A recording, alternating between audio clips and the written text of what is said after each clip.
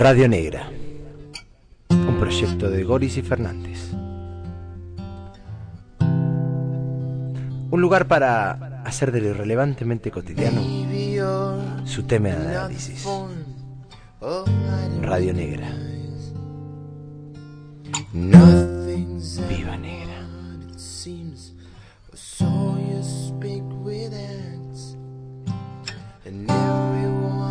Episodio 14.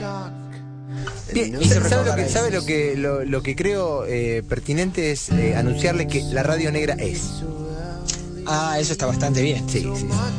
Y aunque hubo intentos poco satisfactorios de concretar esta negra, creo que es la negra 14, si no me equivoco, en un episodio 14, finalmente lo hemos logrado. Bien. Hubo intentos, digamos así, en un día poco feliz para nuestras vidas, que no se concretaron, más luego se volvió a intentar y aquí estamos, negro, una negra más, una negra que va a ser un poco especial probablemente. Sí. Usted decía el número 14. Correcto. Y el número 14 en realidad a mí me remita a una de las combinaciones tal vez más felices que haya dado la historia de la telefonía. Es el 0644. Oh, gran número. Para los escuchas que no, de seguro no están al tanto, porque esto, en verdad, muy poca gente está al tanto de esto de lo que vamos a hablar. Hay ciertas combinaciones telefónicas que son mejores que otras, y eso es obvio, y las empresas lo saben muy bien, por eso piden números buenos cuando claro. pagan por ello. Pero aún así hay individuos que, debido a circunstancias históricas y sociales, logran en determinadas épocas números óptimos. Y entre ellos está el número que contenía la familia Garat en los años 80. Sí, sin lugar a dudas. Completo, en realidad era un 795-0644. Qué bien, 795-0644. Imagínense qué placer poder discar ese número. En realidad, bueno, no sé si llamar en sí era el... Pero pensar en ese número, en esa combinación. Sí, sin lugar a dudas. Yo creo que indudablemente debe el 0644 está indudablemente en el top 5. Sí, de mejores números. De los mejores números. Sin lugar a dudas. Entre eso de top 5 también podemos contar al famoso 70-20. No, el 70-20 está casi, yo creo que... Bueno, no sé si es el mejor, pero... Está ahí arriba. Sí.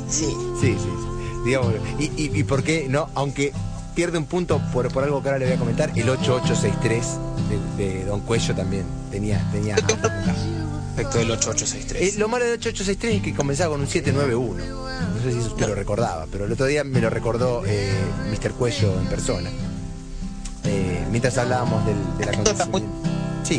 Perdón que interrumpa. Al respecto de no del 0644, perdón, del 8863, sino a su linaje, que por fin, después de una larga noche, salió de la oscuridad del 4005. ¿Sabía eso? Sí. Eso aclarémoslo para el escucha foráneo. Me hizo muy feliz, muy feliz. Sí.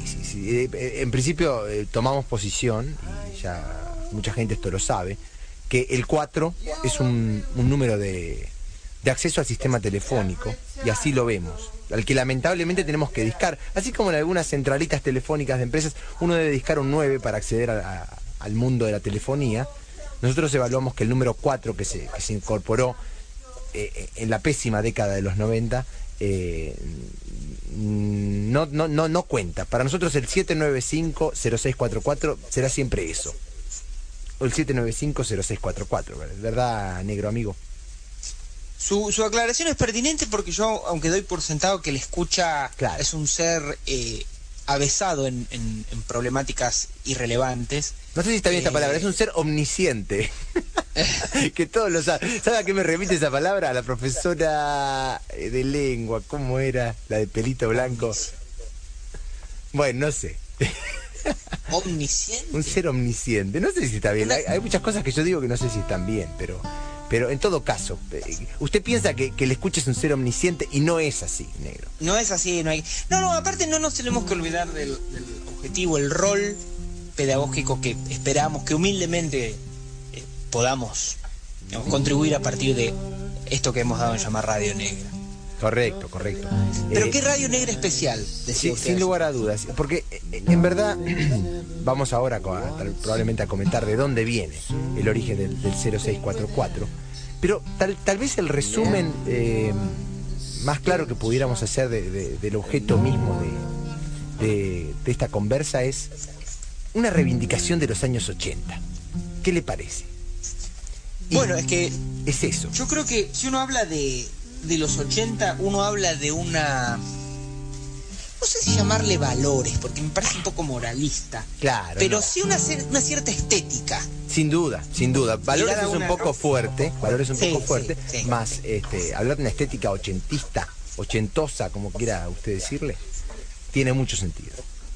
Y yo creo que en este sentido, que usted acaba de subrayar, digamos, los sentidos se construyen a partir de determinados íconos, de determinados símbolos. Totalmente. Pero yo creo de que nuestro amigo Juanpi es un símbolo de eso. Sí. En primer lugar, yo diría que es un símbolo de lo que está bien. Indudablemente. Y dentro del contexto ochentoso es un gran símbolo de por qué esa estética de los 80 estaba en cierto modo bien. Usted no sé si habrá pensado en lo complejo. En otras negras hemos abordado, por ejemplo, el concepto de lo uruguayo. Ajá. Usted no sé si habrá notado la difusa frontera entre la idea de Juanpi y la idea de lo uruguayo. Totalmente. Casi que se mezclan. Totalmente. Uno puede buscar los orígenes de eso en tal vez en su aproximación campestre a la vida, podríamos decir. Lo pensé. Sí. Es tal vez una forma de pensar las cosas, pero creo que va más allá. Indudablemente. Porque no todo lo campestre es uruguayo, sin lugar a dudas. Pero cuando uno, creo que el punto de unión más cercano que tiene Juanpi y lo uruguayo es que ambos consideramos nosotros que son cosas que están muy bien. Sí, indudablemente. Y que tienen un basamento o un piso común, por llamarlo de algún modo. Vamos a mencionar solo un par de cosas, como para que el escucha se empiece a ubicar. En los 80... Yo creo que lo que tenemos que... Sí. Perdón, disculpe que... No, dígalo. Realmente lo interrumpo. No, es aportarle al escucha todas las herramientas necesarias para que entienda y utilice el concepto de Juanpi. Totalmente.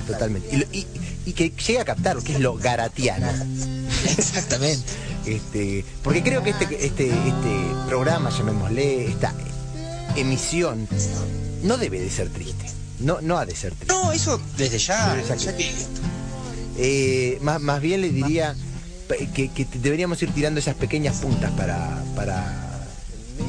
que la gente que le escucha llegue a captarlo. A lo que iba a mencionar primero es lo siguiente. En los 80, en particular en la Argentina, una gran fiebre del deporte pádel. Mucha gente, yo creo que ni siquiera de saber, creo que en España también hubo algo de pádel, no estoy seguro, habría que hacer un pequeño research, pero no nos especializamos en esto del research y de la investigación online, sino que más bien exponemos los hechos. Y lo cierto es que de buenas a primeras, durante los 80, crecieron canchas de pádel, pero hubo precursores. Y Juanpi Garat fue uno de ellos. O tal vez lo podríamos generalizar a la familia de don Juanpi Garat. Yo creo que podríamos hablar de una de las primeras canchas de pádel del país. En el territorio argentino. Y si queremos exagerar un poco, seguramente en tal vez Uruguay también. Y sí, tal vez en Uruguay había otro, un Garat uruguayo que estaba por ahí. Pero si queremos exagerar un poco, porque siempre es bueno hacer esto cuando uno habla en medios, en Sudamérica. Sí, muy probablemente esa era de las primeras canchas de Sudamérica, que se encontraba en el medio de una manzana, dentro de una casa de Vicente López. yo recuerdo la construcción de la cancha de pádel, que al principio, dentro de lo que es la taxonomía de un niño, hay determinadas cosas que trascienden lo asombroso, o sea, son como, esto no puede estar sucediendo. Recuerdo la emoción que se transmitía incluso a nivel comunitario, el hecho de contar con una llegada de un amigo que tenía una cancha de pádel adentro de la casa. No, era algo totalmente impresionante. Era como decir, no sé, tengo un globo aerostático con el cual puedo ir a Tombuctú el fin de semana que viene. Correcto. Sería algo que sale fuera de esta realidad. Por supuesto. Surrealista, tal vez un concepto. Pero unido, perdón. Sí, siga. Unido a un valor que es casi central no tanto al concepto de Juan, pero al concepto de Juanpi, perdón, sino más bien al garatismo en general, que es a una profunda generosidad. Totalmente. Y esto es algo a recalcar que no lo tenía ahí en mi mente en este momento, pero es así. Usted entraba a la casa de los Garate, había siempre 6 invitados, porque ya eran 6 hijos, y había siempre al menos 6 invitados, uno por cada hijo. Muchas veces había más,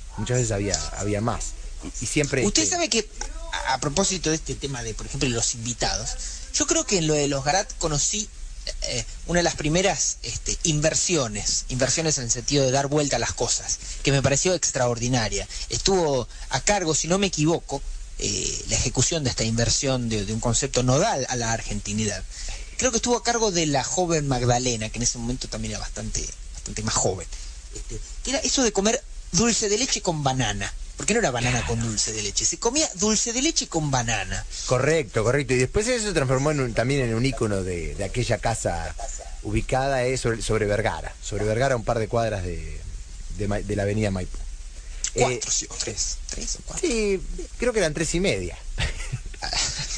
Yo creo que eran 3:30. Porque obviamente está a mitad de cuadra. Y para quien esté por ahí, la podrá ubicar. A mitad de cuadra, 3 cuadras de Maipú, hacia el lado de la Panamericana. Pero, y con respecto a este hecho también, y que habla de la generosidad, usted entraba a casa de los Garate en aquella época y podía... El dulce de leche no se compraba en tarritos de medio kilo como en todas nuestras casas. No, se compraba en forma industrial, o sea, se compraba esos tarros que también compran en lo de nuestro amigo Carlitos, pero bueno, lo de 10, de 20. De 20 kilos, sí, litros, kilos, qué sé yo, o sea... Hectáreas.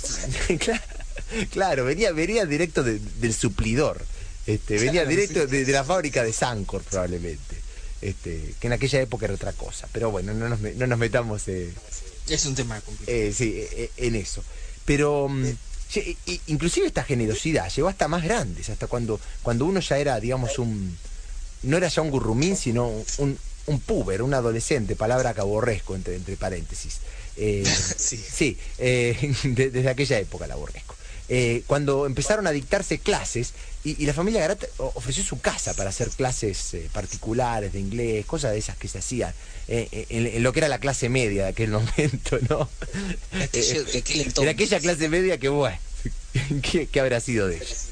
Fue como un vértice, ¿no? Porque me parece que fueron los últimos resabios de una clase media. Sí, sin duda. Porque era una clase media que estaba bastante bien, en el sentido... habría que discutirlo, pero... Sí, en el sentido que, por ejemplo... No había sido corrompida por el vicio de la estética menemista. Por ejemplo, analicemos un contraste, aunque hemos dicho muchas veces que la negra tiene un carácter de una politización de bajo vuelo, llamémosle. Sí, me parece pero correcto. Usted piensa el contraste de la estética garatiana y la estética menemista. No, son casi opuestos, le diría. Claro, o sea... Bueno, en fin...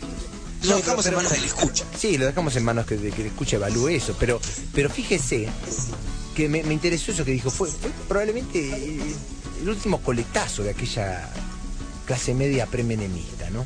Nos estamos yendo a un tema al que nunca nos metemos, utilizando pero con Juanpi está bien. Pero con Juanpi está bien. Se lo vamos a admitir, se lo vamos a dejar pasar en este caso. Algo que quiero mencionar con respecto a la cancha de pádel, y para no perder la costumbre de saltar de un tema al otro, es que usted debe tener en cuenta la cantidad de usos que tenía esa cancha de pádel, porque una cosa sería tener una cancha de pádel y usarla justamente a los fines de pegarle con la paleta esa dura con agujeritos a la pelota de tenis. Pero Perdón. en casa de Juan se juega para mil cosas esa cancha. Sí. Perdón, innovación de madera que también era como esas paletas cuando aparecieron en el mercado, eran como, no sé ni cómo definirlas, porque el mundo se acotaba a la raqueta de tenis, que en ese entonces eran de madera, y los raquetón eran como una cosa... No, sí, de los De profesionales. otra galaxia. Sí, eran sí. la raqueta de madera con la que jugaba Guillermo Vilas, para ponerlo de una manera Total. elemental. Y la otra posibilidad era una paleta de ping-pong. Entonces, Pero la innovación que generó la paleta paleta de pádel para mí fue como wow. O Sí. sea, usted piense en la imaginación. Uno tal vez haya aprendido a imaginar distintas posibilidades del ser a partir de esas paletas de pádel. es probable, es más que probable. La innovación musical, por ejemplo, tal vez haya estado, o literaria, tal vez uno la reconozca en esos gestos, en esas, ¿cómo llamarle? Estructuras elementales de la imaginación. Correcto.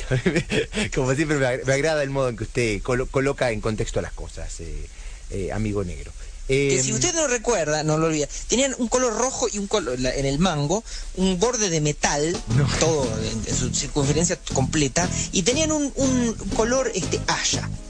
No, eso no lo recuerdo y usted está describiéndolo muy bien. Pero lo que sí recuerdo es que no eran la típica paleta de pádel que luego apareció, pongámosle, 3 años después cuando Se rompieron. Sí, no, pero las que conservaban los Garat, claro, después las han ido reemplazando, pero las originarias, las primeras que vinieron con la cancha, por decirlo de algún modo, Claro, eran únicas, eran Inigualables. únicas, eran como hechas a mano. Es más, tienen un paralelo con otro, tal vez también ícono y algo único que tenían los Garat, que era el joystick de madera. El joystick de madera, muy bien. Y esto, si lo escucha el amigo Cuello, va a romper en carcajada, porque en aquella época también lo que quedaba de esa clase media, y estamos volviendo tal vez a ese tema que no es el central, No es el eje, pero... no es el eje, pero lo rosa. Pero lo hace, sí. Lo que quedaba de esa clase media, se usaba que los jóvenes, los pequeños, como ahora juegan con la PlayStation y esas cosas, jugaran con computadores personales muy, muy rudimentarios. Tipo Commodore, la Sinclair. La Commodore 64 a cassette. Oh, si lo escucha esto, mi hermano Ñaki también va a lagrar un lagrimón. Usted sabe que esas computadoras sí cargaban los juegos a cassette, y en esto A cassette. No, porque era analógico. Vos ponías play, conectabas con un cablecito similar al que tengo acá, y la computadora entendía eso como juego. Claro, le decodificaba. No, era excelente, era sin lugar a dudas un método excelente. Y todos tenían su... Lo cual refuerza el contexto ochentista, ¿no? O sea, es... No, y fíjese lo precursor, porque ahora mismo los juegos que utilizan los menores y no tan menores utilizan un concepto similar al del joystick, el del computador personal, pero bueno, con elementos más sofisticados en cuanto a velocidades de procesador y demás, y memoria y gráficos y lo que usted quiera. Pero la pelotita arrancó en aquella época, creo que arrancó un poco antes, pero nosotros la agarramos en ese momento. Lo curioso es que los Garat habían conseguido tener un joystick campestre, un joystick de madera. Sí, no, eso ahora, yo se lo quiero comentar para un joven escucha que no sepa siquiera lo que era el joystick de aquella época. Imagínense un controlador de PlayStation de madera, es impensable en esta época. En cambio, en aquella época ya era algo único, y sin duda que los ponía en esto que los ponía en una categoría aparte a los Garat, sin lugar a dudas. Otro dato que deberíamos de mencionar era la jerga, la terminología de Juanpi. Ah, bueno, yo creo que usted ha dado en un punto. Yo acá tengo, así como me ve, que parezco un ser improvisado, tengo en mi típico cuadernito Tinelli toda una serie de anotaciones al respecto del tema 0644, así fue bautizado en este caso. Así será. Y usted ha dado un tema de los más sustanciales. Le hago un desafío al respecto de la jerga. Yo tengo acá anotado cuál es para mí el concepto clave en el pensamiento garatiano, pero quiero que lo diga usted. Creo que lo sé. Juan Pablo Garat inventó el siguiente concepto. Cuando uno quiere decir que algo abunda, Qué bien. debe decir Y cantidad. es una cantidad. Muy bien, cantidad. Exacto. Se utiliza de ese modo, la palabra cantidad como expresión de aquello que abunda. Pero bueno, hay que saber usarlo. O sea, obviamente que todo el mundo sabe, de los que se hablan la lengua española, qué es el concepto de cantidad. Pero utilizarlo como una cantidad, no una cantidad. De hecho, si queremos aplicar dos conceptos, enlazar algo que hemos mencionado anteriormente, el dulce de leche en casa de los Garat se comía una cantidad. Sí. Ahí sería una aplicación del concepto de una cantidad.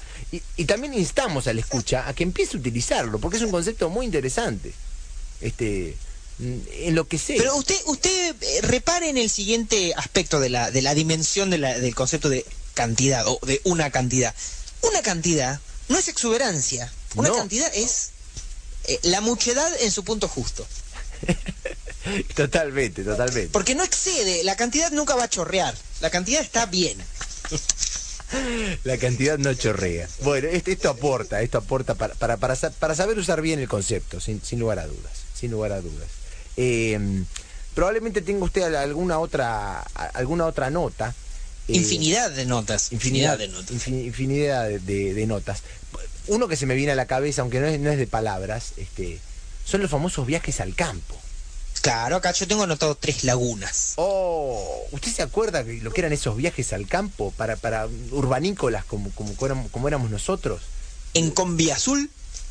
Oh, sí, son todos símbolos, pero vuelven a recalcar la generosidad de esta familia y por supuesto nosotros experimentándola cara a cara con nuestro anfitrión directo que era Juanpi. Yo voy a traer 2 elementos, uno de los cuales ya se lo había adelantado de manera electrónica. Ajá. Al respecto de la dimensión rural de Juanpi. Ajá. Y que, por ejemplo, recientemente que había estado por cuestiones, llamémosle, laborales en la provincia de Santiago del Estero, tuve que compartir bastantes circunstancias con campesinos. Uh-huh. Y yo pensaba que en una de esas, al hablar y al mirar y al trabajar con un campesino, estaba Juanpi presente.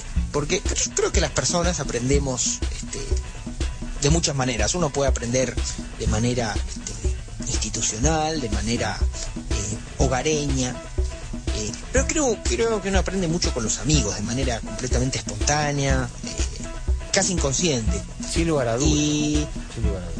Y esta dimensión ética de Juanpi, creo que, por lo menos en mi persona, me hizo, fue mi primer contacto con la ruralidad, un contacto casi diría demasiado temprano, en el sentido de que uno es muy frágil, muy inconsciente, y ese contacto tan temprano como con una dimensión ética, creo que marca, a uno lo marca. Sin duda. Le infunde una cierta, así como quizá puede marcar a uno para terminar jugando al tenis o a hacerse, no sé, campeón de bolita o de pádel en este caso, o de pádel, por ejemplo. Yo pensaba que uno cuando hace ya una edad un poco más avanzada, creo que todas las cosas que uno hace las hace a partir de su condición social. Correcto. Y tal vez los primeros elementos que uno fue incorporando se dieron en estas situaciones, por ejemplo, en Tres Lagunas, de pensar al otro, a un otro diferente, a partir de estas pequeñas... No, sin lugar a dudas que ha sido un piloto, llamémosle, en nuestra existencia. Y esto lo comentábamos con el amigo Cuello, que para quien no lo conozca también era uno de los del grupo. Y entonces hablábamos de esto, de la centralidad de la personalidad de Juanpi en la formación, llamémosle, por ponerlo de un modo general, en lo que hoy uno es, si lo queremos simplificar, ¿no? En lo que hoy uno es. Y usted lo ponía de un modo muy bien al decir que esa integridad ética, podemos llamarlo, se transmitió. Ahora, en tren de ser honestos, digamos, no todo es un mar de rosas. No. Porque Por ejemplo, ¿quién no había quedado un poco impresionado al notar, me salió un poco dominicano ese al notar que el dedo meñique estaba torcido? Bueno, usted sabe cómo fue ese accidente, ¿verdad? ¿Cómo? Sí, claro. Pero ¿cómo va a estar tan torcido? O sea, era... que sufrió un accidente ese dedo y era y todos lo mirábamos y él recuerdo su sonrisa cuando no podía regresar ese dedo meñique, que estoy 99% seguro que era de su mano derecha. Usted sabe que fue... Sí, porque escribía, yo me acuerdo que tenía, por ejemplo, las lapiceras Parker, y vos veías que el dedo se apoyaba sobre la hoja Canson número 3, y se apoyaba, y tenía como una especie, era como una especie de hermano tonto, así como una especie de claro, no respondía a sus mandos naturales. Juanpi lo miraba en aquel entonces y sonreía y decía, bueno, de pobre, ¿qué va a hacer? Está ahí todo. ¿Usted recuerda que... Eso es otra cosa que tengo acá anotado. Que la sonrisa de Juanpi era como torcida, se inclinaba. Tal vez tenía alguna vinculación con el dedo así. Mucho. Puede ser. Pero usted sabe que... Una sonrisa muy agradable, por cierto. Sin lugar a dudas. Y particularmente única, según mi modo de ver. Ese accidente del dedo sucedió justamente durante el día de la final del Mundial 78. Exactamente. Se cayó una maceta y que el dedo le quedó colgando. Una maceta de chapa. Sí, para dejar para que el escucha no tenga nada librado a la imaginación. Se cayó la maceta y el dedo quedó colgando y me imagino que Manés habrá quedado mirando el partido de la final mientras Tatana corría. No sé, estoy simplemente suponiendo eso. Tatana corriendo en aquel colegio de la calle 25 de Mayo y San Martín. La escuela, el jardín número 3. No, pero yo creo que sucedió antes ese accidente. ¿El jardín número 3? ¿Por qué lo trae a colación? Bueno, no sé. Porque el jardín... No, yo creo que el accidente fue casero. Al menos esa es la versión que recuerdo. Durante el día de la final del Mundial, un domingo mundialista, en una época... Yo recuerdo el concepto de maceta interviniendo en ese dedo. Sí, la maceta se cayó, no lo hemos visto eso nos fue contado, nos fue referido por... Nosotros ya conocimos el dedo chueco, tal como estaba. En verdad lo conocimos bastante... Post facto. No, post facto, pero claro, bueno, según los tiempos de un niño era mucho tiempo antes que sucedió, pero tal vez había sido... Una cantidad de semanas. En realidad había sido año y medio antes que lo conozcamos, pues nosotros lo conocimos en el año 80 en el jardín, exactamente, a Juan Pigará. Claro, es verdad. ¿El jardín número 3 o número 1? ¿Cómo se llamaba? O número 1, no... Empiezo a notar que mi memoria puede a veces trastabillar. Sí. Usted recuerda que ahí iba el hijo de Rabinovich, ¿no? También. Sí, Fernando Rabinovich, por supuesto. Bueno, pero a quien vi una vez. No, yo no tengo la más mínima idea. Una vez lo vi en una situación absurda y el Colo Fuselli me hizo saber que estaba presente. Bien. Todos conceptos ochentistas. Estamos viendo desde el año 80 hasta el 89, digamos. Casi. Pero sin lugar a dudas el escucha se está llevando algo clave. Me interesó mucho eso que usted dijo, cómo uno a través de los amigos se forma y aprende de un modo diferente. Y sin lugar a dudas este es un tributo hacia alguien que nos ha formado a todo nivel, el Juan Pigará. Incluso porque yo le decía, hacía referencia a que no todo es un mar de rosas. No. ¿Usted recuerda que Juanpi era un poco calentón? Perder no le gustaba nada. Y de hecho creo que por eso se transformó, sin dudas, en el mejor jugador de pádel que conocí. Sí, bueno, una cualidad que no hemos abordado. No se le podía ganar al pádel. No, era lo que habitualmente se conoce como un as. Un crack. Era un as. Sí, crack creo que es más... Crack es futbolista. Más contemporáneo, era un as. Sí, sin lugar a dudas, pero también era calentón. Sí, no. Era capaz de decirte, picó la línea y había picado fuera. Era calentón. Aunque te fuera ganando, no me acuerdo cómo se contaba siquiera, aunque te fuera ganando 6-0, no sé. Al ping-pong, también recuerda que había una era bueno el tema del ping-pong. Sí, una cosa lleva a la otra, vio cómo es. Atletita más chica. Pese a su condición, digamos, disminuida, porque bueno, ya vemos que acarreaba con un dedo meñique, Pero probablemente ese sea el origen, negro. ¿Usted le parece? Sí, ese accidente lo ha marcado de un modo que sin lugar a dudas dijo, sí, este dedo así, y todo, yo les voy a ganar a todos estos. A todas estas giras. Habría que preguntárselo a su descendencia. Habría que ver qué es lo que opinarían ellos. Yo creo que es un tema para debate. Sí. La influencia del dedo meñique en el garatismo. Sí, sería sin lugar a dudas para una tesis y por qué no para un estudio mucho más profundo. Yo creo que el nudo problemático de semejante estudio, aún por publicarse, es cómo estaría colocado el nombre de este estudio en el canto del libro. Buah, ahí volvemos para a vincular para vincular las cosas, porque estamos de acuerdo en que las cosas tienen relación entre sí. Sí, usted sabe que el filósofo Pancho Ibáñez decía todo tiene que ver con todo. Sí, gran pensador. Gran pensador. De los años 80. De los años 80, del Cono Sur más en particular. Después se corrompió. Sí, bueno, pero en los años 80 decía cosas como todo tiene que ver con todo. Claro. Qué bueno sería poder tener unos cortes en Radio Negra en los que Pancho Ibáñez anuncie, Radio Negra, lo irrelevantemente cotidiano, o algo así. Pero que lo diga Pancho. Pero no sé, negro, si usted tiene algo más para referirme respecto al garatismo. De seguro hay miles de cosas que estamos dejando fuera. No, manifestar la idea de que uno es con Juanpi, por ejemplo. Uno hace cosas en lo cotidiano con la amistad inculcada. De modo tal que, o sea, no viene al caso aquí refutar la continuidad del Juanpi. Sin lugar a dudas.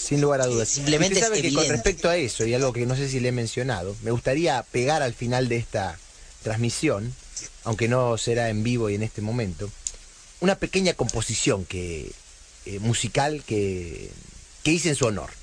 Y que habla un poco de eso, habla un poco de que es toda una continuidad el ser Juanpi. Sí. Que no cesa. Un poco a eso, ¿no? Apuntaba el mensaje que se me ocurrió escribir en aquel día que no fue nada feliz para nosotros. Pero creo que está bien transmitido el concepto, negro. Y el escucha lo sabrá utilizar. Ya le hemos dado herramientas suficientes para que así lo haga. Yo lo único que no lo voy a dejar porque en realidad esto también es una continuidad, pero haría una pequeña pausa y dejaría para los próximos escuchas, les dejaría la siguiente intriga, y es ¿quién estará utilizando en este momento el 0644? Esa es una pregunta compleja y profunda. No, totalmente. Una pregunta que queda picando, negro. Por mi lado, negro, no tengo mucho más para agregar y me iría despidiendo del escucha si a usted le parece. Yo estoy de acuerdo como en algunas ocasiones, porque en otras ocasiones consabidamente no hemos estado de acuerdo. Pero en este momento creo que la coincidencia fue total. Bien, negro. Creo que hemos rendido tributo a un grande. Perdón, yo no quiero que esto se tome como una chupa mediadas, porque no lo es. Hemos aportado la escucha a partir de hechos concretos de la realidad contemporánea. Correcto. Hemos abordado el concepto de Juanpi. Sin duda. Y una última aclaración es que digo grande, y esto para darle un final jocoso a la cosa. Grande entre comillas. Porque era el cuarto de la fila, más o menos. Sí. No era un individuo alto, Juanpi Garat. Pero bueno, negro. Creo que vale la pena hacer una acotación jocosa ante este final. Pero indudablemente. Por mi parte, las condiciones las veo como dadas, negro, y hemos cumplido con un Negra 14. ¿Qué le parece? Hemos cumplido. Me satisface altamente haberlo podido hacer en honor al 0644. Le dejamos pensando a la escucha. El título es 0644. Negro, yo creo de que será hasta más ver.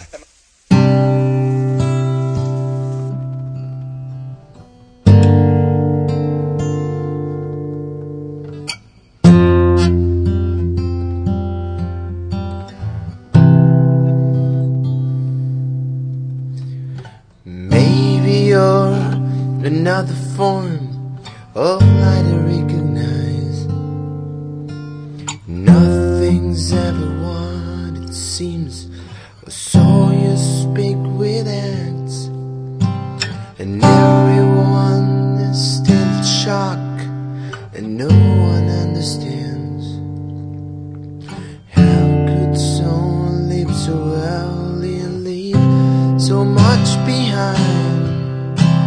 What confuses, gives us blinds, and never help resolve. Our existence is so brief, but yours will be so long. I know that somewhere holding us together and giving us this song. I know that you're there, giving what it's all supposed to have. And maybe there's this other joy that you recognize. All the things I've had before, and all the ones I've lost. Everyone is telling you to play the safest bet, but no one knows except for you. You live the fullest. Hey, I know that you would go with me inside this crazy dream. I know that you will follow me everywhere I try to go, in every port I stop.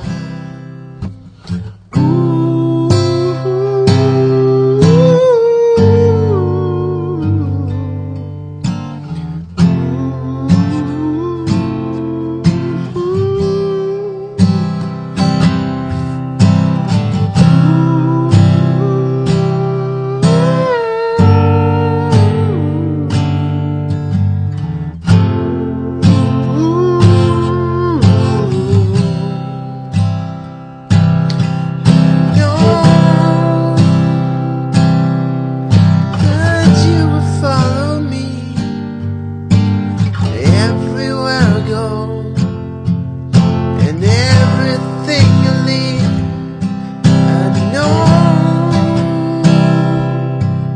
that you can count on me, and every single time that you become a thief.